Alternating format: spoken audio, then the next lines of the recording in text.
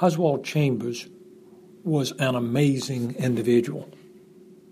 He was born in Aberdeen, Scotland, died in Cairo, Egypt, educated at the University of Edinburgh, and he didn't live but 43 years. But what an impact he has had on so many lives. He chose as his first devotional for January 1st, Philippians 1:20, where Paul says, according to my earnest expectation and hope that I will not be put to shame in anything, but that with all boldness Christ will even now, as always, be exalted in my body, whether by life or by death. And if I might extend that to verse 21, Paul says, for to me, to live is Christ, and to die is gain. As Oswald Chambers writes, it's as if Paul were saying, my determined purpose is to be my utmost for his highest, my best for his glory. That's where the title for the entire book comes from. Mr. Chambers focuses our eyes upon the verb to yield. He uses it twice in this writing.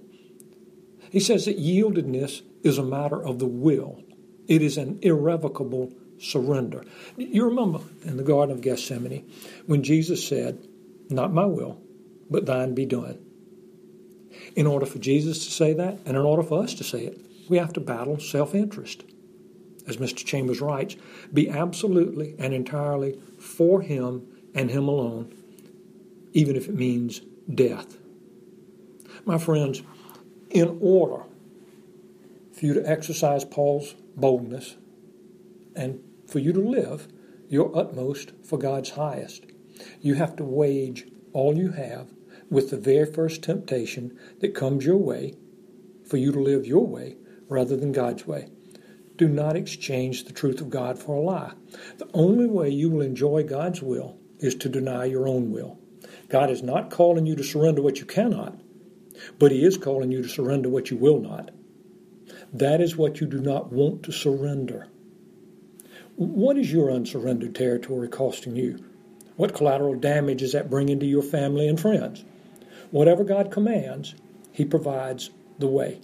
Your flesh is weak, but the Spirit of your Lord Jesus Christ is strong. Live in the Spirit rather than the flesh on this first day of the new year.